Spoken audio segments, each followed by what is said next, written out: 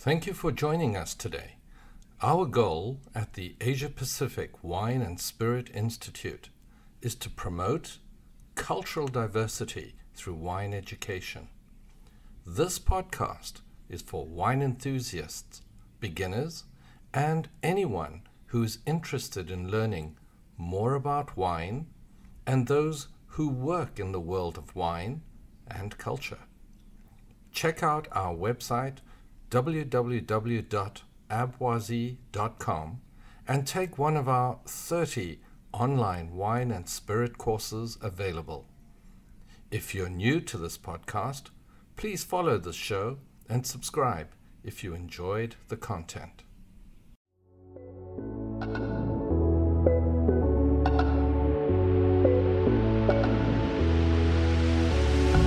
Welcome to the Abwazi Wine Buzz podcast. I'm your host, Dr. Clinton Lee.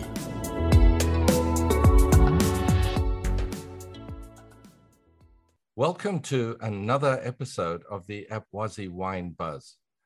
Today's guest is an extremely versatile professional who has been in the retail, production, and really at the front line, where he's literally had his hands dripping in fine wine. The environment has always been that of extremely high-end restaurants, but he is no stranger to the other aspects of the international wine industry. Today's guest is none other than renowned sommelier of the year in Vancouver by the name of Robert Stelmachuk. Thank you for joining us, Robert. Thank you so much for having me, Dr. Lee.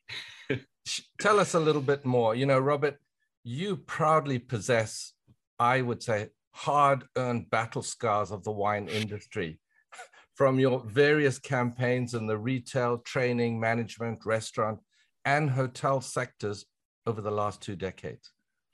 But before you embarked on this truly magnificent, adventurous journey of wine and spirits, share with us who and what is Robert Stelmachuk? Wow, that's kind of a loaded question, I think. Who I am? Well, I was born in Northwestern Ontario in a small town city called Thunder Bay. Certainly wine was never part of my life growing up too much. I like to describe it that to me as a child, growing up, wine, basically the coolest thing about wine was that I could take the bag out of the box and I could blow it up and use it as a pillow when I went camping as a Boy Scout. But I never was raised around fine wines. My parents weren't into it or whatnot. I really made that transition when I moved to the West Coast, originally to Whistler. And I had done a little bit of wine training before in college and whatnot, with a hotel management degree, and thought I knew a little bit about wine, and moved out here. And honestly, realized that wine can be a way of life in terms of, a career and what you do for a living. Actually, the concept of being a sommelier where I came from was you just don't have any. So moving out here, I got invested and surrounded myself with the right people. By the time I moved from Whistler down to Vancouver, then I really got into things, working at William Tell, which was highly coveted, open for 50 years they were open for, and had an opportunity to work with individuals who helped develop my skills, put me on the right path, and helped not only to teach me, but also to very much inspire me in terms of possibilities of what the wine industry can bring to me. So lots of studying, lots of training. I graduated with way back when, what was originally the Vancouver Wine Academy with Mark Davidson and Park Heffelfinger, and then progressed into the International Sommelier Guild, the Wine and Spirit Education Trust, the Grand Prix de Sopexa, and then finally I'm still pursuing education to this day, 30 years later, with the Court of Master Sommeliers. I hold my advanced certified, and I'm gearing up to do the final stages for theory, service, and tasting, and hopefully, or will become one of the first master sommeliers on the West Coast.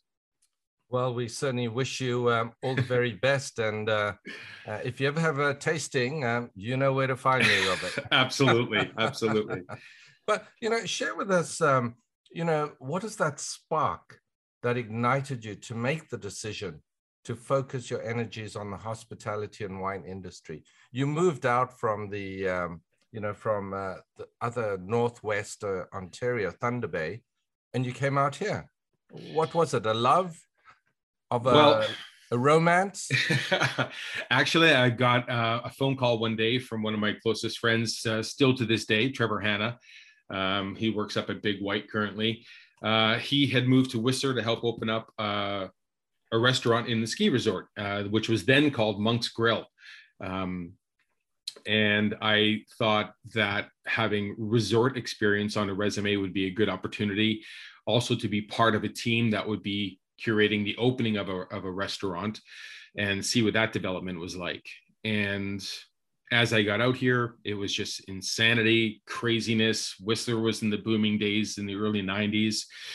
And then I found myself working in restaurants where I found my guests knew more than I did. And I wasn't comfortable with that.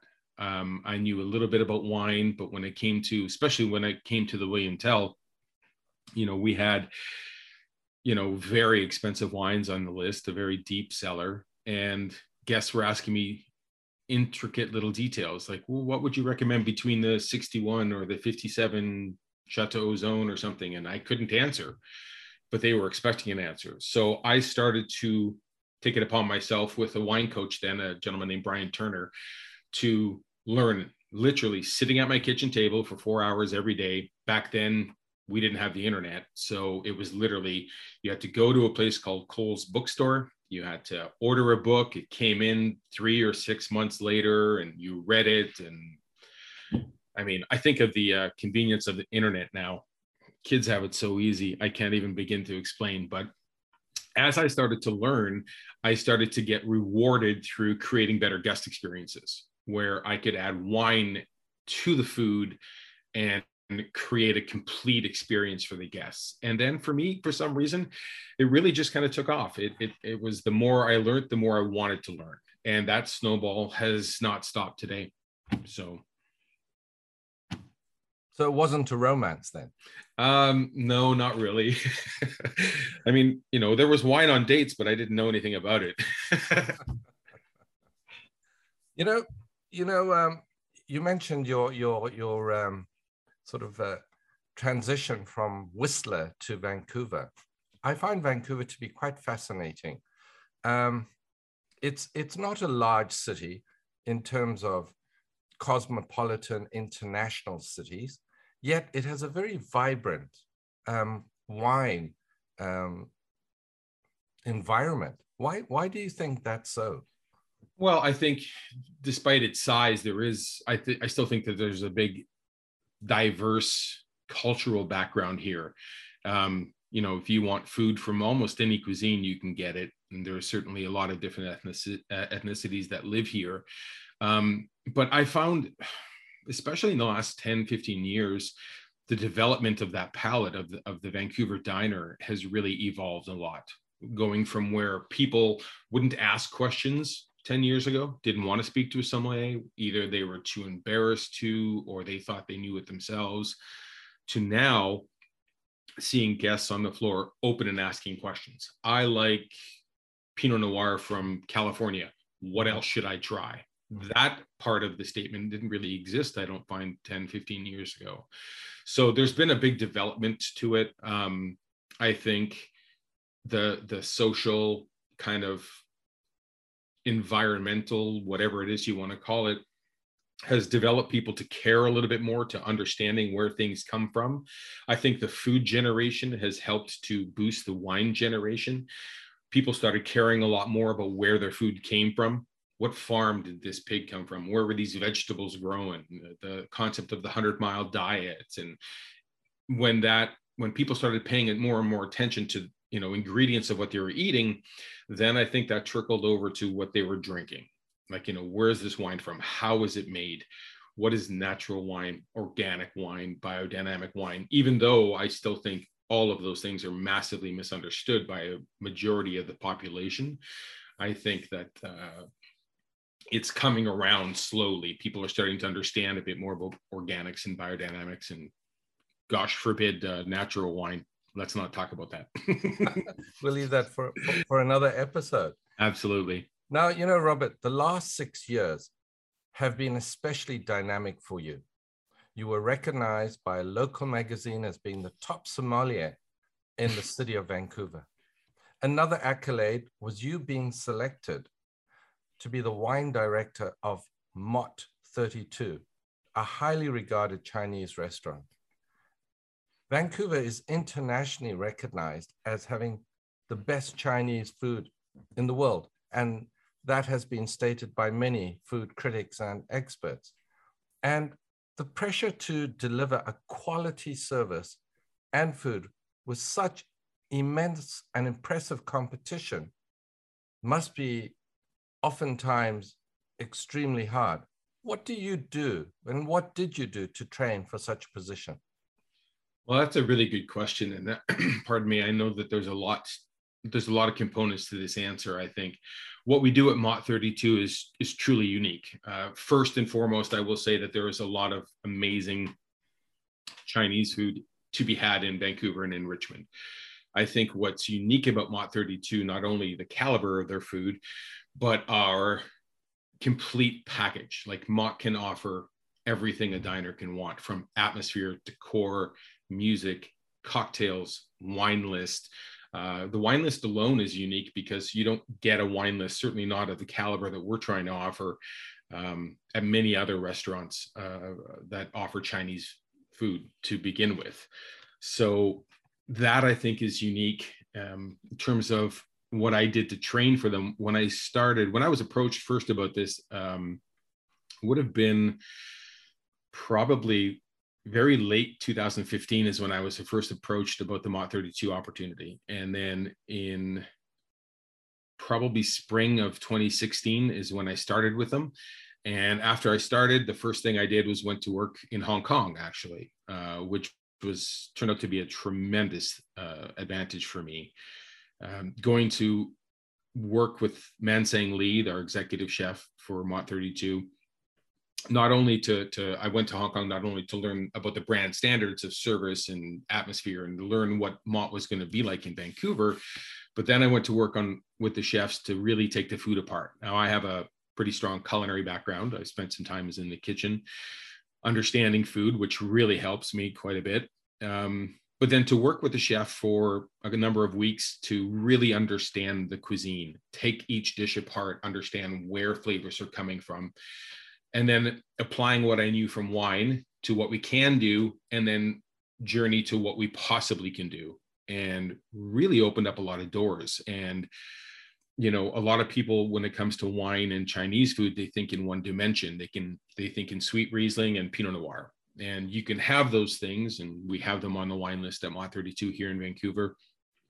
But if you like Pinot Noir, there are 10 to 15 other experiences that I could introduce you to that people didn't realize. Cinsault from California or South Africa, really nice, you know, Valpolicella's, Pelo Verga, Schiava, a lot of grapes that people aren't familiar with or certainly haven't heard, but work amazingly well with the cuisine. And, you know, all the way up the ladder to probably the best secret weapon wine for Chinese cuisine would be, well, yeah, it would be Chianti Classico. You know, the natural acidity in Chianti Classico pairs incredibly well with the Chinese table. So, and that evolution of what I did to start is constantly evolving as well. I'm you know, every 3 months I do a deep dive rehearsal into what has been working, where can we go, and always want to create a new experience for the guests that we have at Mott 32 for sure. I'm not sure if that answered your question. That was kind of it was a big question. Comprehensively. You know, your list, and for our listeners who are not familiar, Mott 32 is a highly prestigious restaurant, Chinese restaurant, um, in Vancouver. But I think I'd like to add, you mentioned ambiance, music, and food. I mean, while those are integral parts of a restaurant, but I certainly believe it's also the people like you. So it's your culture. When people walk in, there's that extremely invasive in the sense of warmth, generosity. They feel they're at home. And that can only be generated from the top down. So that is something that I certainly felt when coming into that restaurant, Robert. So I think you need to give yourself some congratulations there. Well, I mean, I appreciate that. And I won't hide the fact at all that we are a result of our team. The kitchen team is incredibly adaptive and amazing. And the front of the house team that we have, we're very fortunate to have. We recently reopened, and I think probably about 90% of the front of the house team came back. Incredible people who really care a great deal about what they're doing. We do it together as a team, basically. That's kind of how we like to do that. We really have a great care for your experience. We do our very best to create the best guest experience from a complete service aspect and for the guest experience. So, well, you've certainly achieved that, and I think it's not just the cohesiveness of the team, but there is leadership, which has been clearly displayed by yourself. Now, thank Robert, you. you've eaten at some of the best and most prestigious restaurants in the world.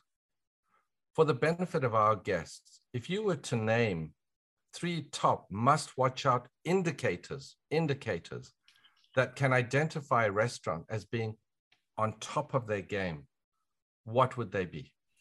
So you walk into a restaurant, what are the top 3 like litmus tests that you look for? Wow. That's a great question. I think ultimately a lot of it comes down to, how you're greeted to how you're treated, basically. I think verbiage is so key in restaurants. And this is something that I try to work with our team quite a bit on. There's a difference if you walk in the door and the hostess says to you, how you doing tonight? Versus, how are you this evening? That will kind of set up how things are going to go. Casualness leads to casualties, as we all know. And you want to be friendly, but not familiar with people. So I look for how I'm treated ultimately by the guests. I think post-pandemic, a lot of things have been skewed, and I've gone to restaurants and felt like I was an intrusion on their evening, and that's never a good thing. So certainly how the staff and the team treats you is going to be a monumental thing. Mm-hmm. And I think honestly, the decor, if you look around and you see things that are broken, light bulbs that are burnt out, deficiencies in the atmosphere and the decor, kind of can let you know that you are or not in the right place as well, or their current standings. And then, you look at I always look for the food. Is the food straight up? I want food more than anything. I want food to be honest. I don't want people to overreach too far. I have such an admiration for the chefs that are here in Vancouver and the restaurants that I've dined in.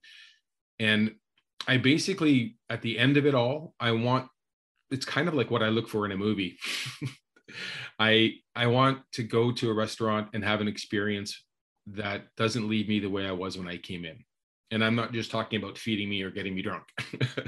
I'm talking about, leave me inspired to want to go back to my job and do a better job. I'm very fortunate to work in a community of sommeliers that do that. You asked me one of the things that I do to train. I watch closely what the other sommeliers in my community are doing, and they inspire me every day to be better at my job. I think it's fantastic. I look at all the wine lists that I can in town. I go and see what they're serving, how they're serving it, what they're doing, and that inspires me. So if I can go to a restaurant and I can leave being inspired, either like, wow, whatever it was, the way that presentation was on that dish, the way the waiter recommended a particular glass of wine for me, the way, an after dinner drink, a complete dining experience, whatever it is. I just don't want to be left the same way I was when I came in, you know. Yeah. Understandably, there has to be that factor that sort of acts as a catalyst to say, wow, would I want to come back here again?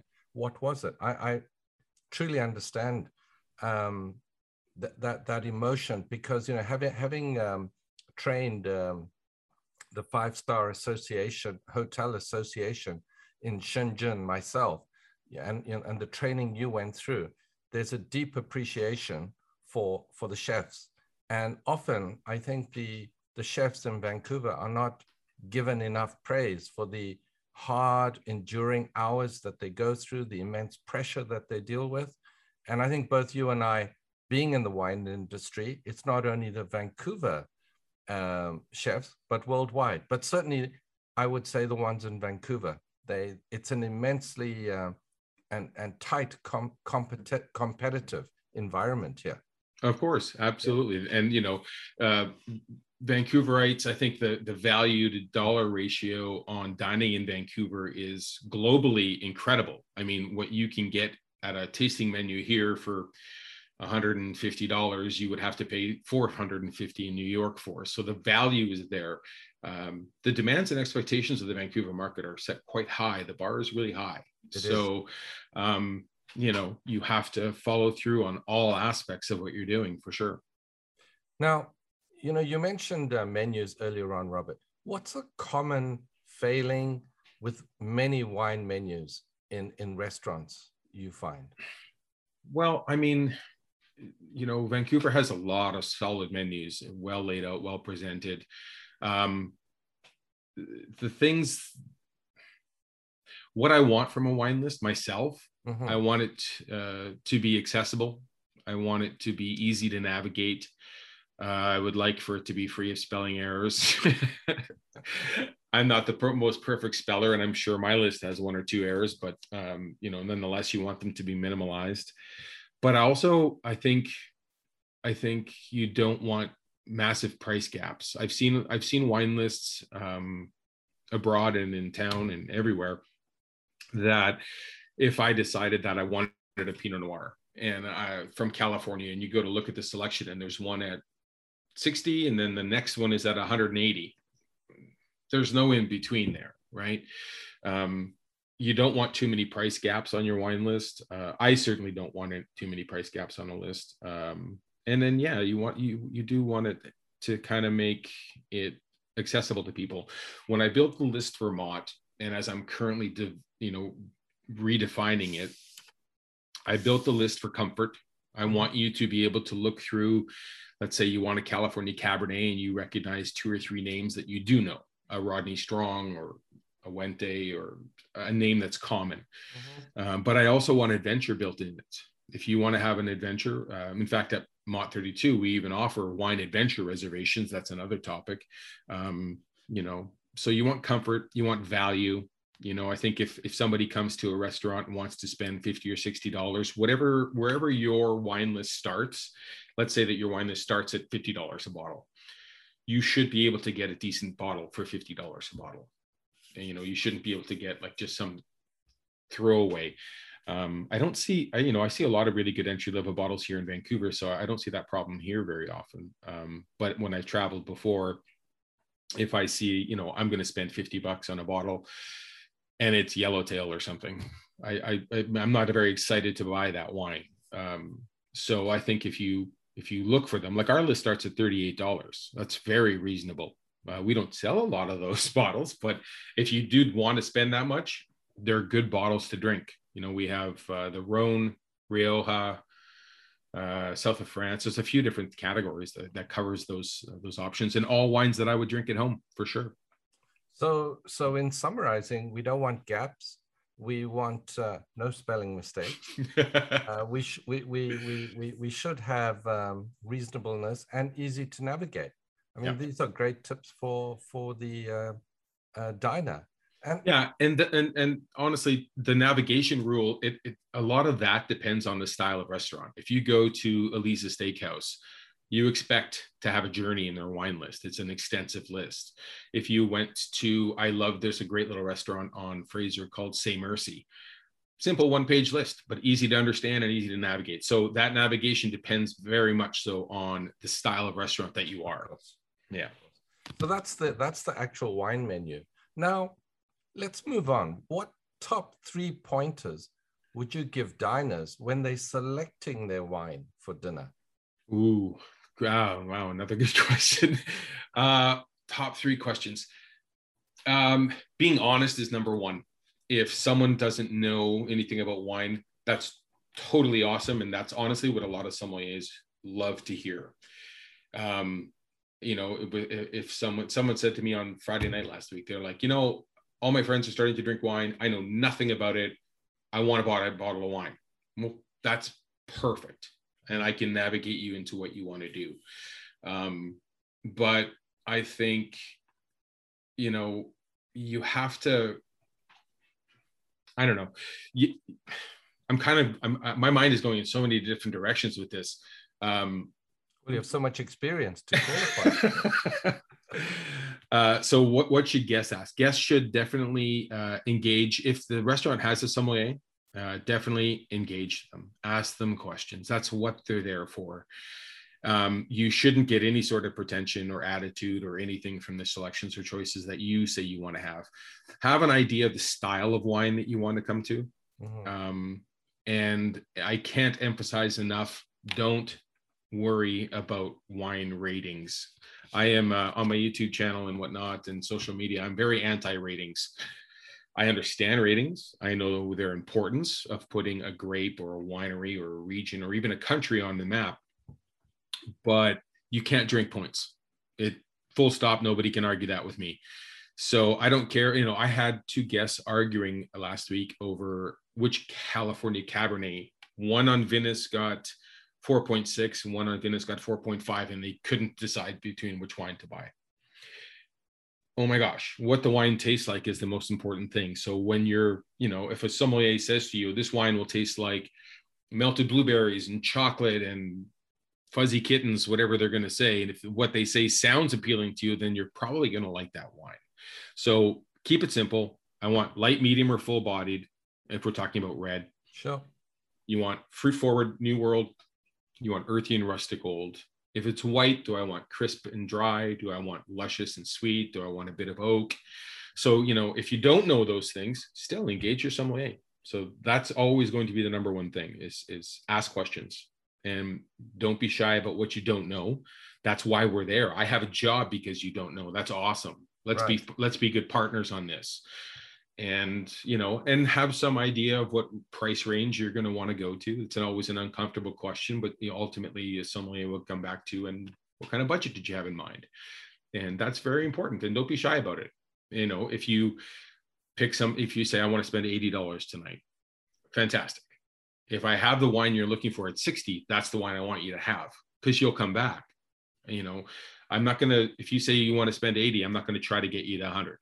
It's, my goal is to create the best experience, not to get every single penny out of you tonight that I can.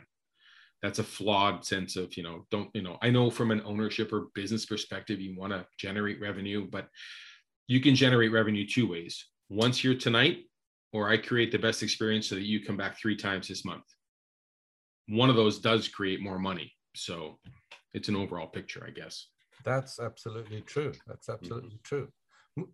And I think these are very valuable tips, Robert, that you've shared with your vast breadth of experience. Now, moving to the international scene, the Beijing Winter Olympics have now ended, but they during the games, they displayed full robotic capacity to prepare, cook, and deliver meals on a large scale. Now, robotic bartenders have been around for several years, and many believe it will now increase significantly.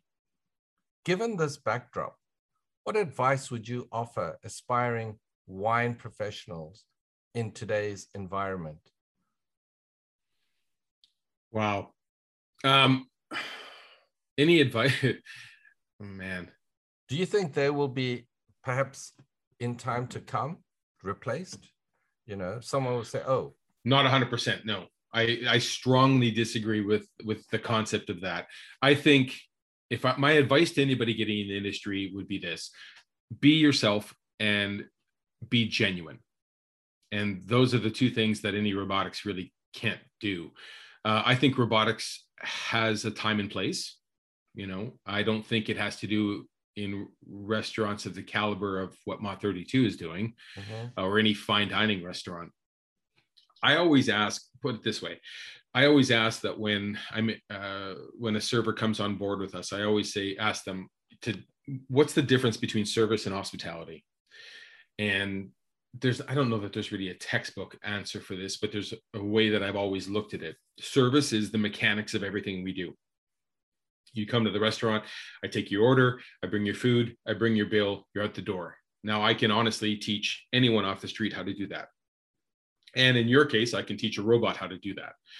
But hospitality is the way you take care of someone. And that really comes from here. And it's literally like a relationship. Like I can't tell my significant other, you know, tell me you love me, because it doesn't have weight and sustenance if I've told you to say that.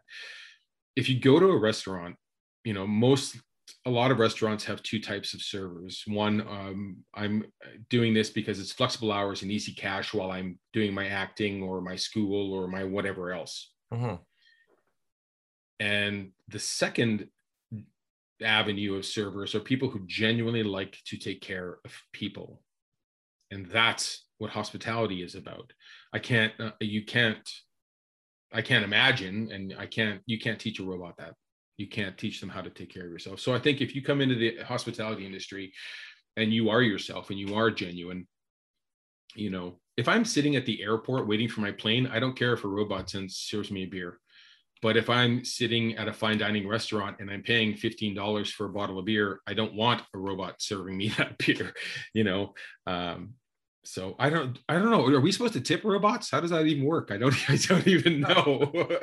I mean, I think these are very pertinent points, Robert, because, you know, what's resonating and reverberating constantly here is empathy, is the human factor. You know, you mentioned it right at the beginning. How are you served? You know, you want to be friendly, but not too casual. You know, your phrase, casual brings casualties. Yeah. and I also sense that it's very important. And I certainly hope that we do maintain that level of human empathy. Yes, the professional server or the part-time server, both are extremely dedicated. And the environment we're living in is changing enormously.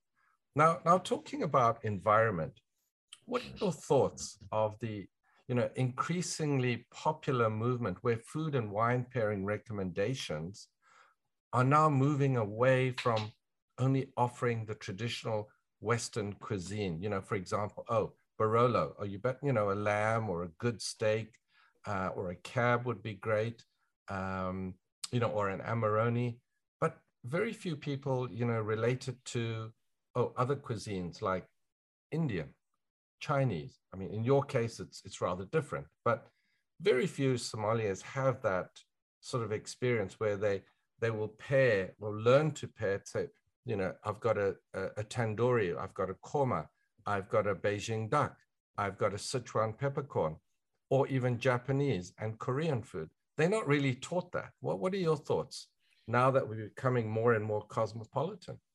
Oh, I think it's really exciting. I think one of the reasons that I was really excited to start with Mott 32 is because I get to create experiences that guests hadn't had the opportunity to have yet.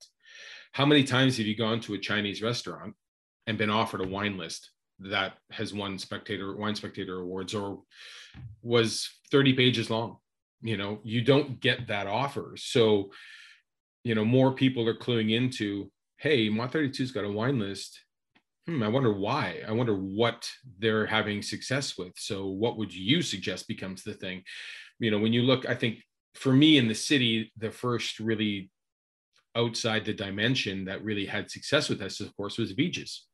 You know, Mike Bernardo and Vikram and Sean Nelson did amazing things with the wine program and pairing wines to the flavors of the Indian cuisine that they're producing there. So that was exciting. And then you see the trickle down of that to Mainam and to, I went to Tojo's a while back, and I didn't just get sake as an offer.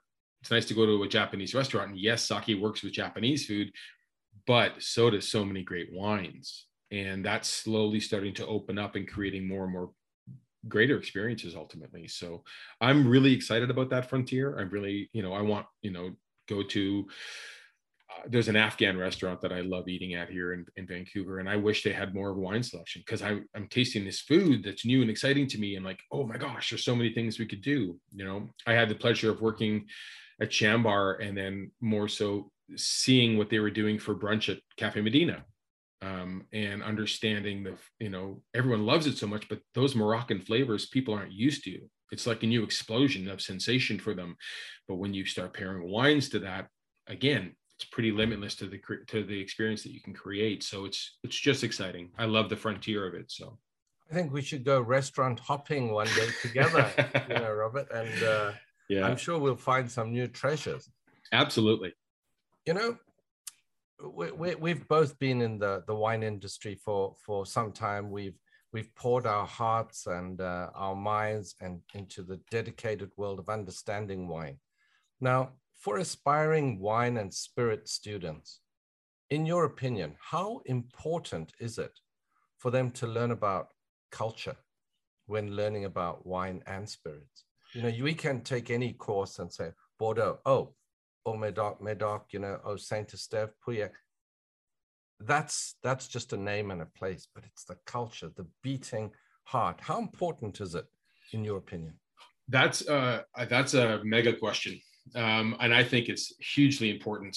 I'll address it this way, that I've been very fortunate to travel the world as a sommelier, be that Chile, Argentina, Australia, Italy many times, France, all over the place. And when we started traveling to these places, the first few, we would go airport to hotel to winery to winery to winery to airport and back. And honestly, you could be in almost anywhere in the world, and because you don't get to see the culture of where you are.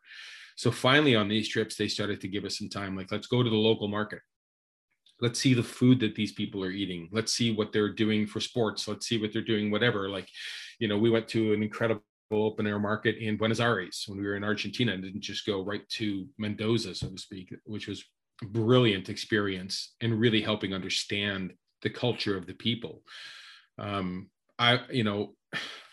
It kind of said, you can scholastically learn everything on a book. You can be a good student, you can learn everything out of a textbook, but if you don't understand, what the vegetation is like, the difference between Garrigue in France or Fynbos in South Africa or whatever it is, when I was in Bordeaux, I always knew that lamb was a natural pairing to Bordeaux wines. And then I was in Bordeaux and I was astonished at how many sheep farms that I saw. And then I realized, guess what they do in Bordeaux? They raise sheep and they make wine. Guess why these two things go so well together? You go down south into Cahors, or Mataran, big Tannat wines. All they do is raise duck for duck confit. You need a big, powerful wine for duck confit. So regional food and regional wine started to become more evidently clear to me as I traveled more and really started to understand those kind of things. Pinot Noir in Oregon, they raise a lot of ducks in Oregon, whatever it may be. So that cultural thing, understanding the people who make the wine and how they live, what they do, it really opens up a lot of understanding, I think, and fundamentals in wine. So that's really important. Right. I agree with you, wholeheartedly, because part of the Asia Pacific Wine and Spirit Institute, we have online classes, and every single course that we have has a very strong element of culture, which as I mentioned, is the beating heart of any student. You've mentioned it. There's the statistical places, there's the name places, there's the regions, but it's rather hollow. It's there. We know about it, but it's that sort of cold stainless steel. It's not oozing that Robert Stelmachuk warmth and vitality to it, you know. So I think that's very important, certainly with the Apwazi culture and what we've done. Now, Robert, you've got a beautiful background behind you, and and I see a particular bottle of wine and a map of Bordeaux behind for your studies. Oh, right, sure. right. Is there a particular reason why that particular bottle? Is it something you had recently, or is there a story behind it? This is a Hermitage from Jaboulet.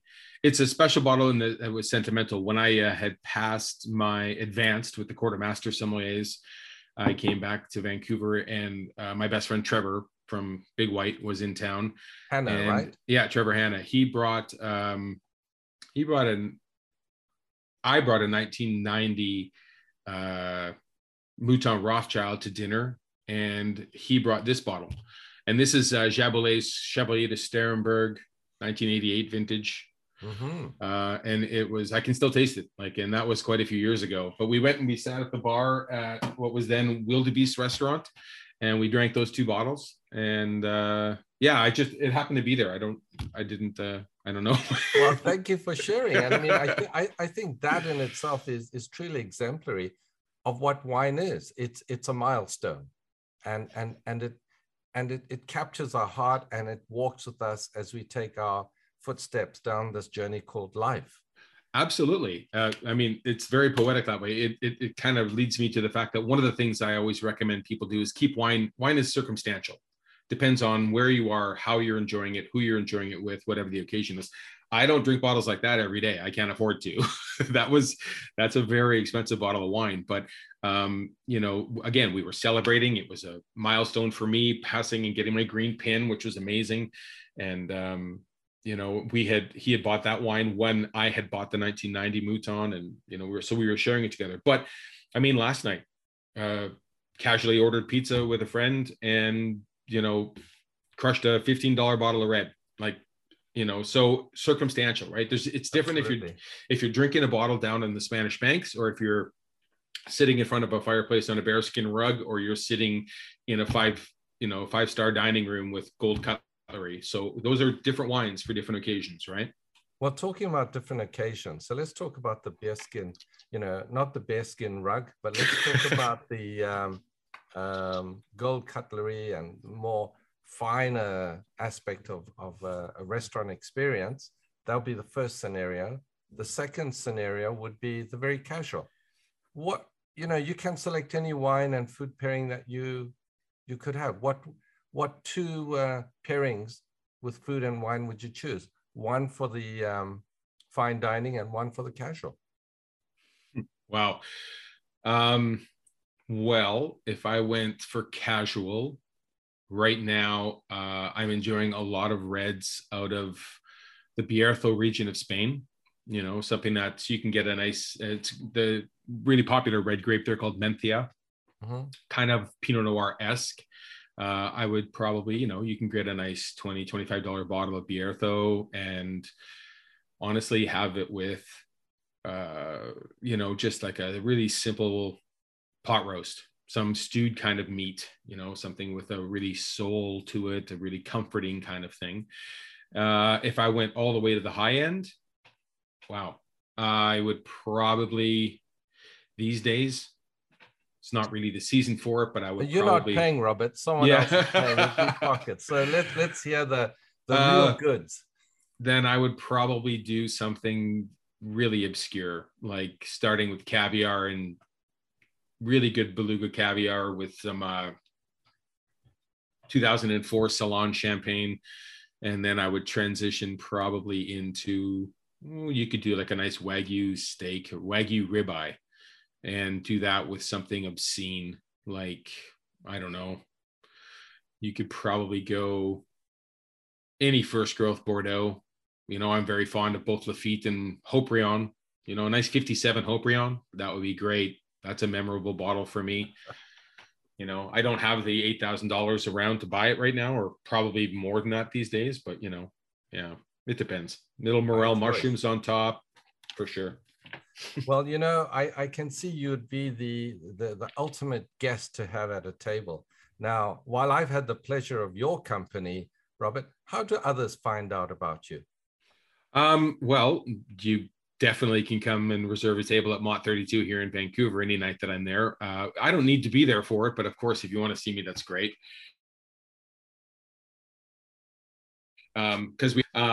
But you can also find me on Instagram under Robert Stelmachuk, and you can find me on my YouTube channel, which I've been away from doing videos for a few months because we've been working so diligently on getting Mott 32 back up and running.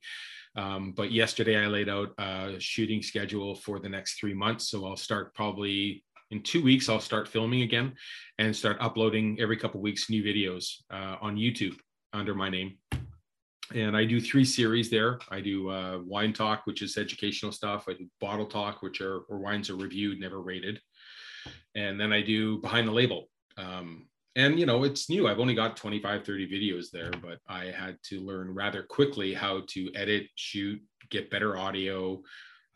What's a ring light? I didn't know what a ring light was until last year. So, yeah, you can find me on social media, TikTok even. I watch you on TikTok all the time. So I'm still trying to figure TikTok out, and I just don't have the time right now, but I will be coming up more and more through TikTok. But I'm there now with a few videos and trying to go viral. Well, it's wonderful.